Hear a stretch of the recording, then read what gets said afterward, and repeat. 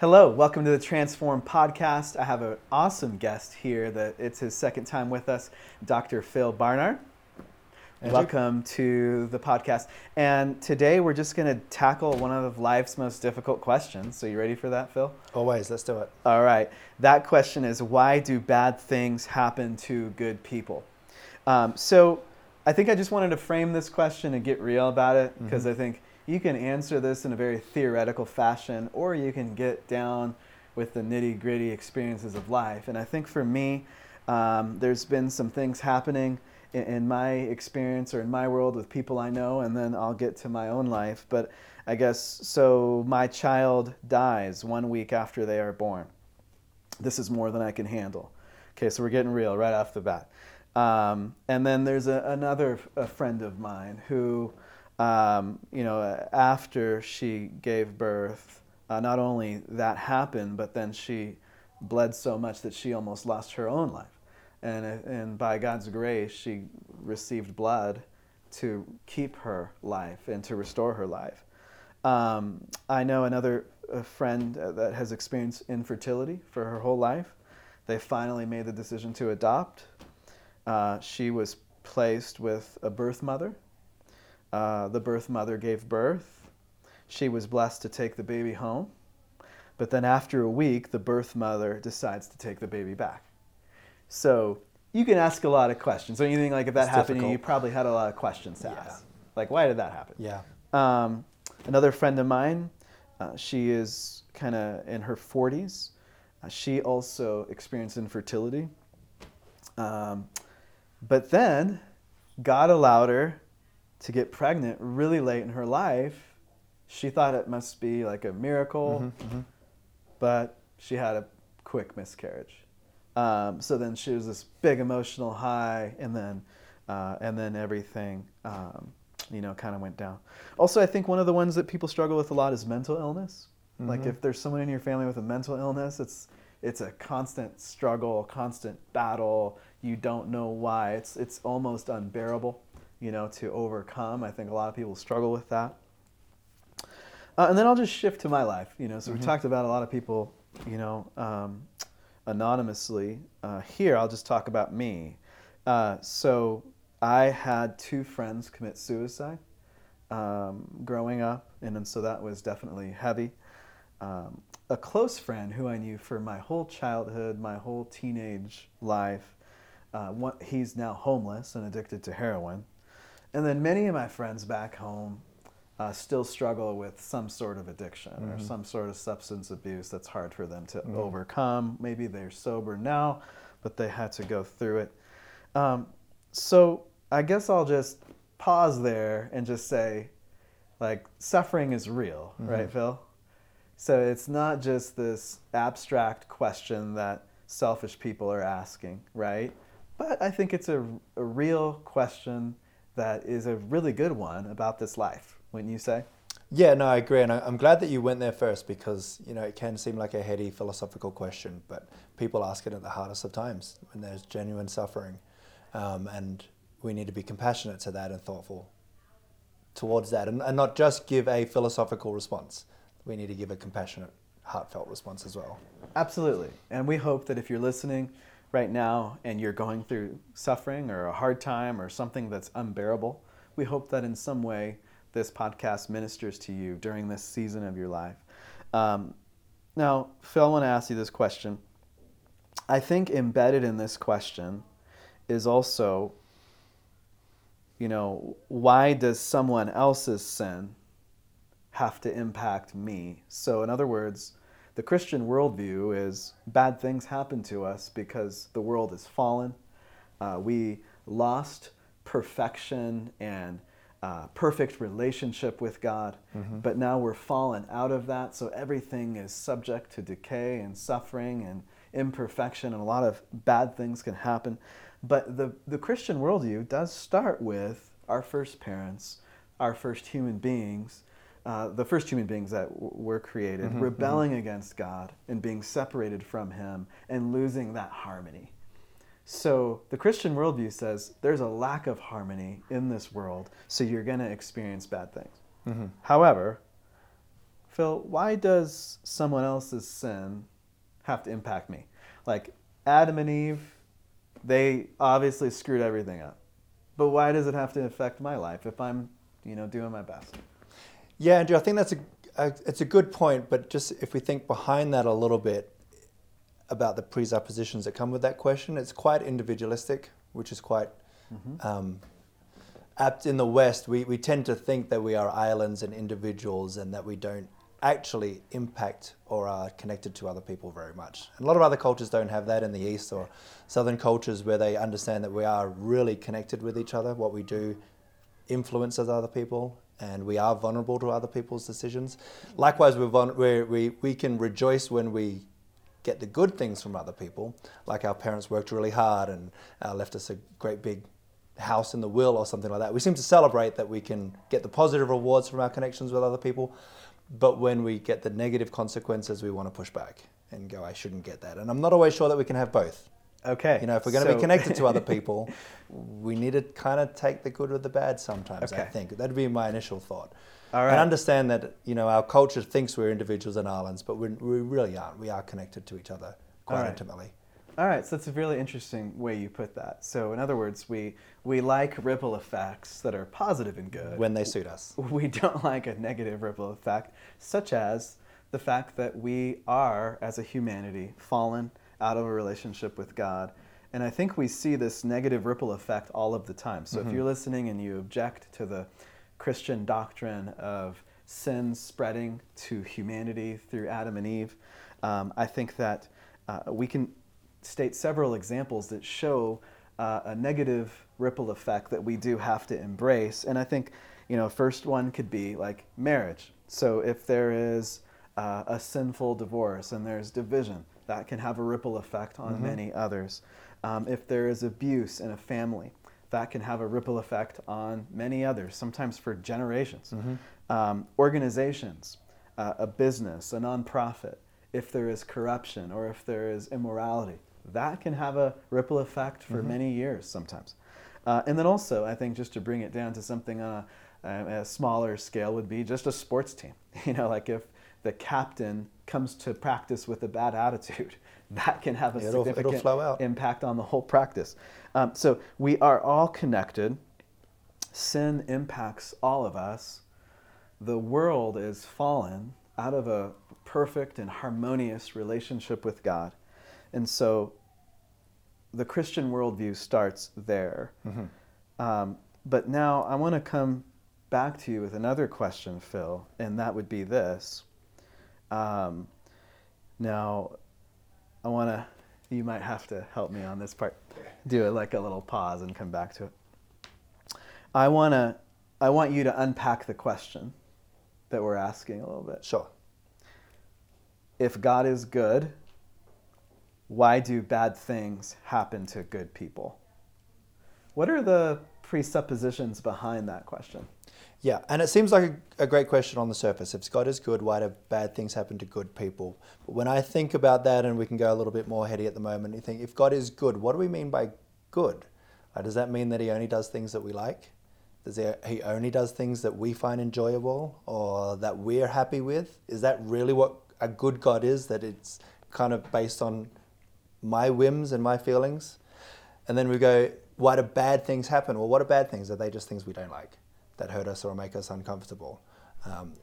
Is there a potential for something that we think is bad to actually be good? We just don't have a great perspective on it. And then to good people, what's a good person? Is that people that I like, people who are nice to me, people who follow the rules, people who follow the laws? Is it people who look like me and dress like me? Is it children? Like, what is it? What is a good person? To even ask if God is good, why do bad things happen to good people, dives into all these kind of assumptions of what we think good and bad is.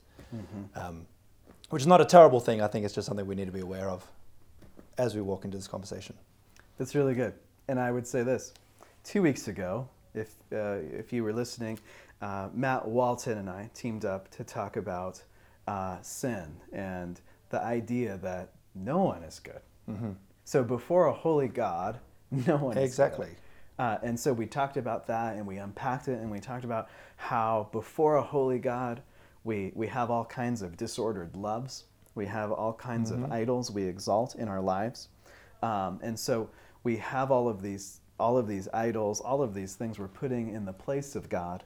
And so this is impacting our relationship with God. And then we walk through each of the 10 Commandments, and we found that they're like big umbrellas that are covering all sorts of sin in our lives.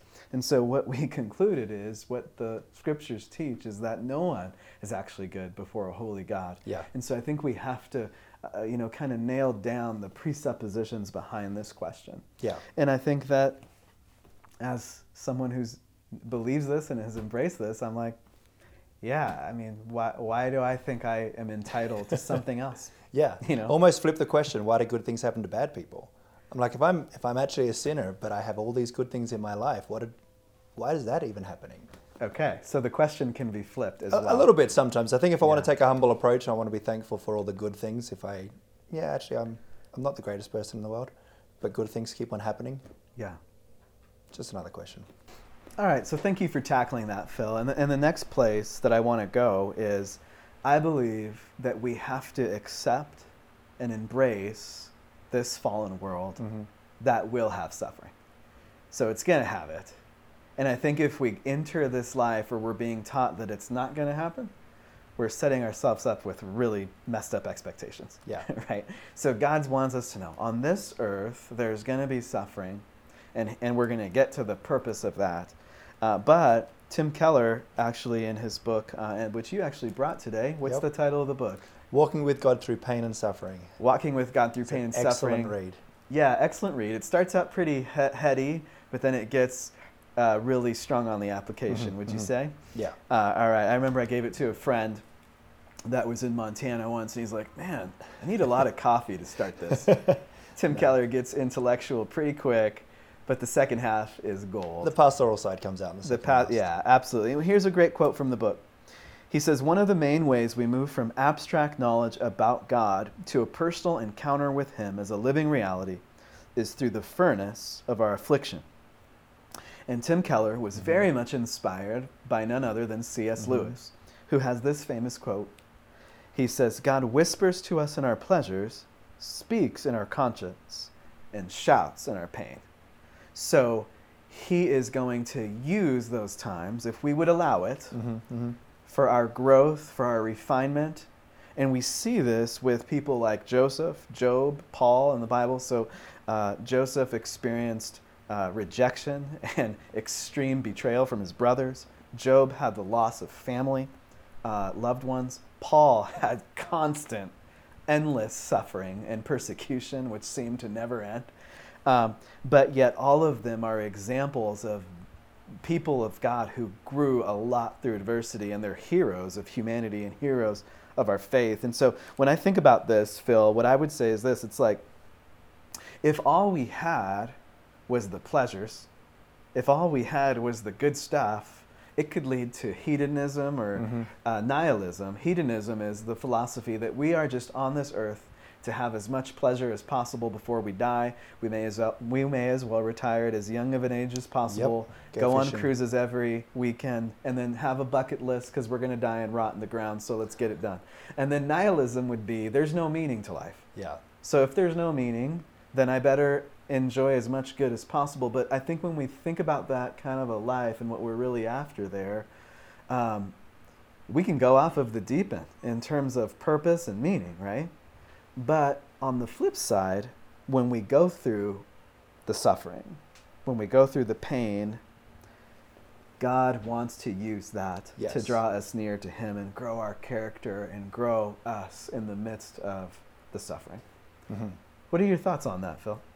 Yeah, I think you're correct there, that most of us who have gone through suffering and pain would recognize that our greatest growth came through that season.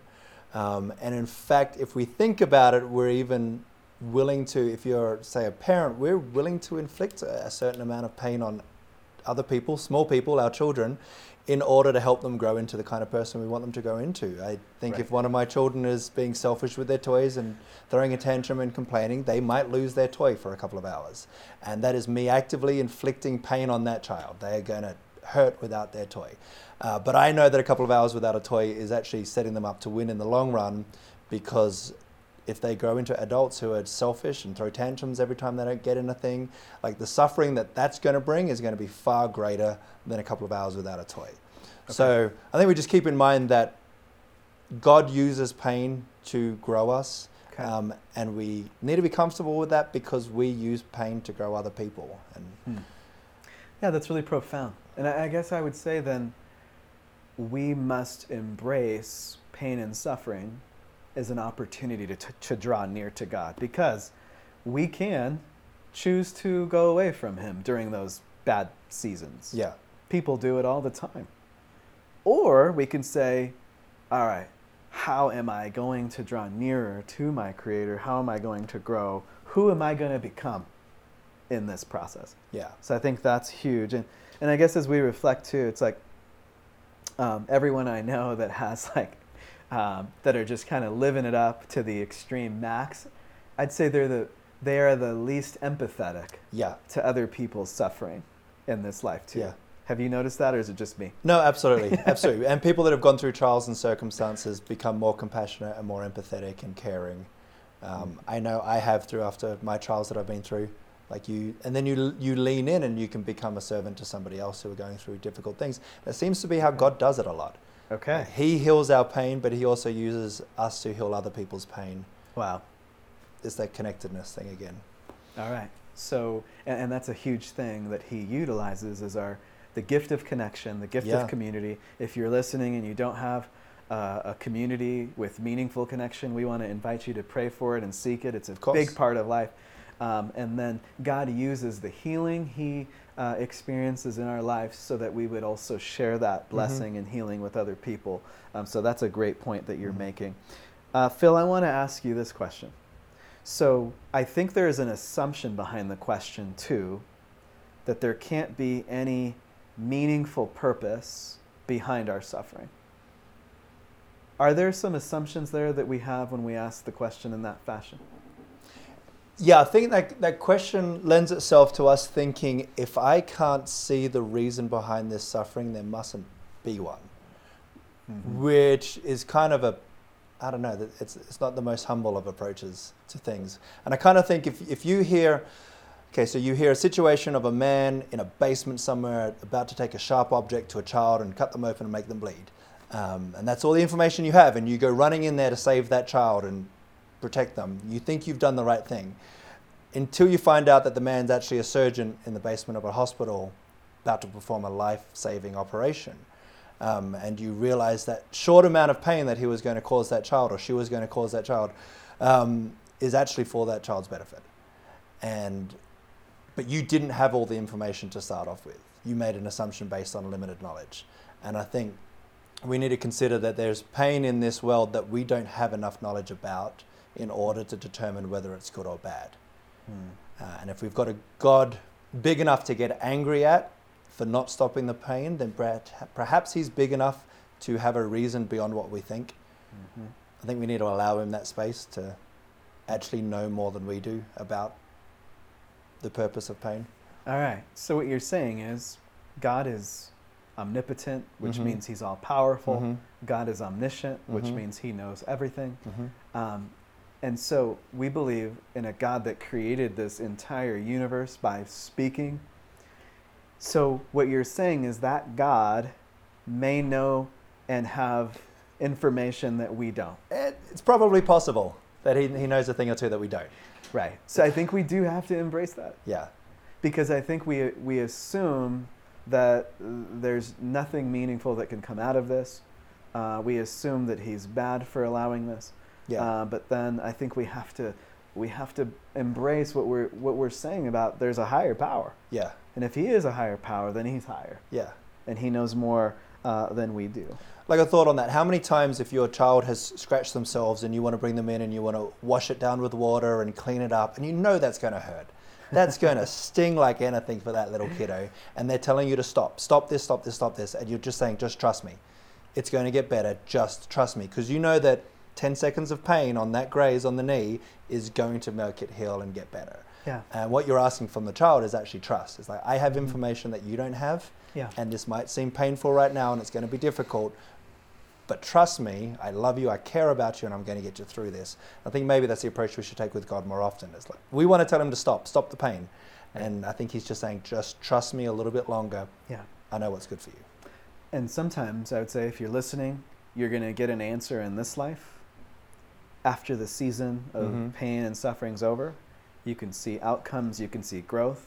But then everybody gets an answer in the next life when we meet Jesus face to face. Absolutely. And so we need to keep that all in mind. And then let's go to Jesus. So why do good things happen? Why do good things happen to bad people? But then I think with Jesus, it's like, why does the worst thing possible happen to the best person that ever lived? Mm-hmm. So we believe Jesus is sinless, he's perfect, he's God, yet he was rejected, he was scourged with excruciating pain from Roman soldiers with whips, with metal at the end of their whip, where he was scourged and bled almost to death prior to the crucifixion. And then he's nailed to suffocate on a cross in public humiliation, which was the death penalty utilized for criminals, but yet he was sinless and perfect. Had done nothing wrong. So why does a horrible thing happen to a good person like Jesus Christ? And I think that God is giving us a framework for suffering. God is giving us a framework for how he's going to restore our relationship with God. But I think the place where I wanted to go next, based on Jesus, is this.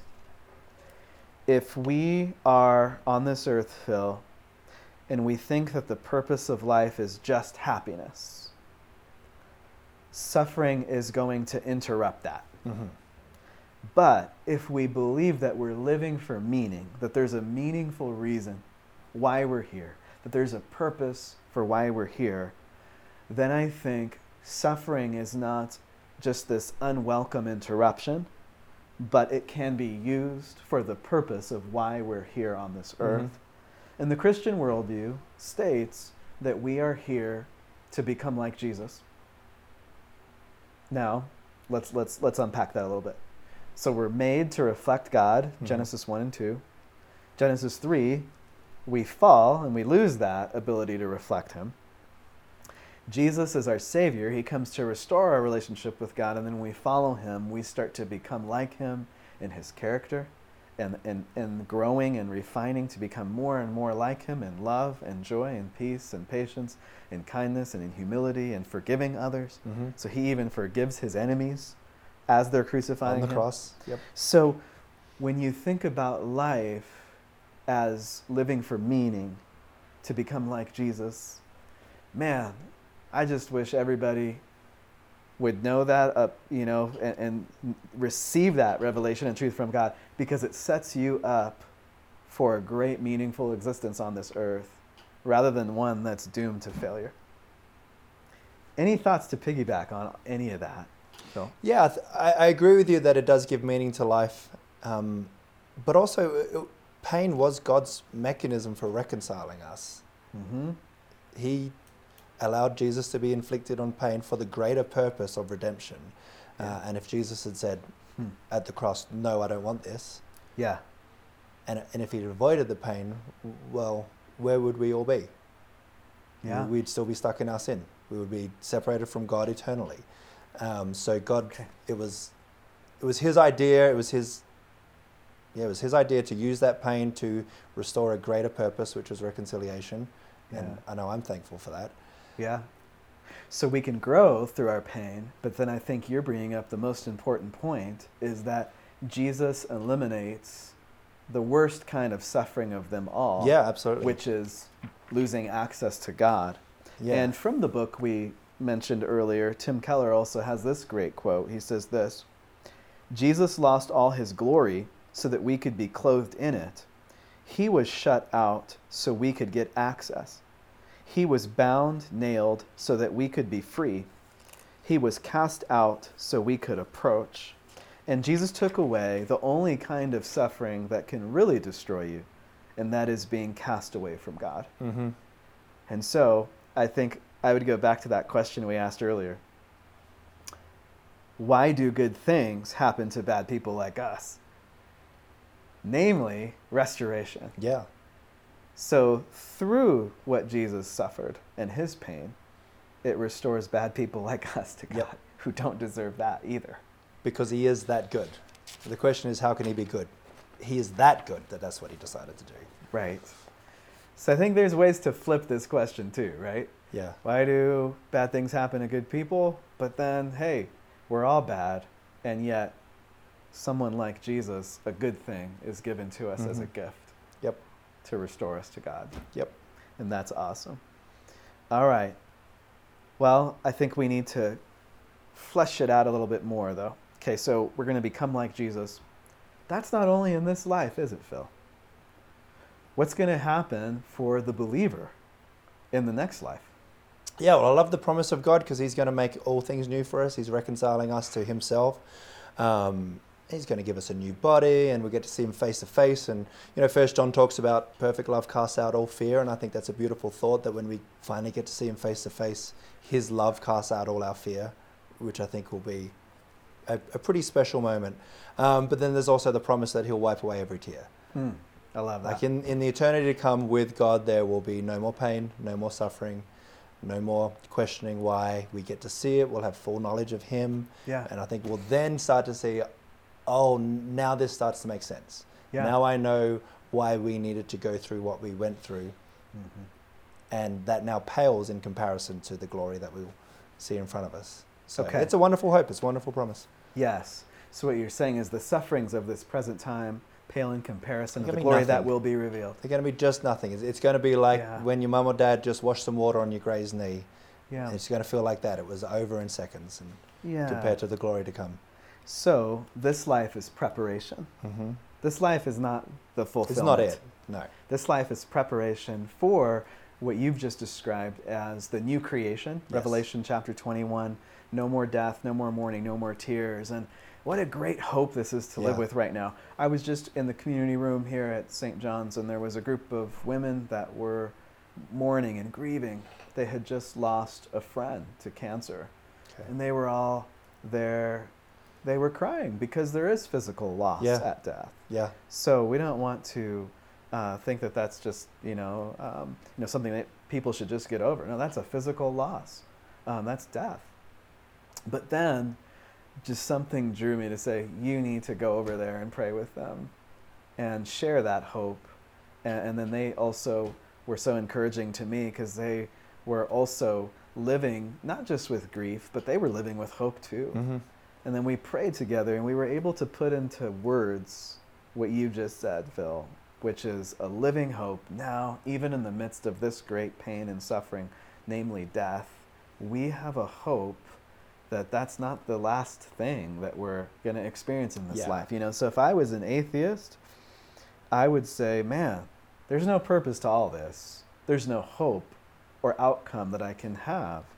But Christianity is different from other worldviews. Many worldviews state that this life is joyful and the next life will be sorrowful. But Christianity says, this life you embrace the sorrows while you anticipate the coming joys.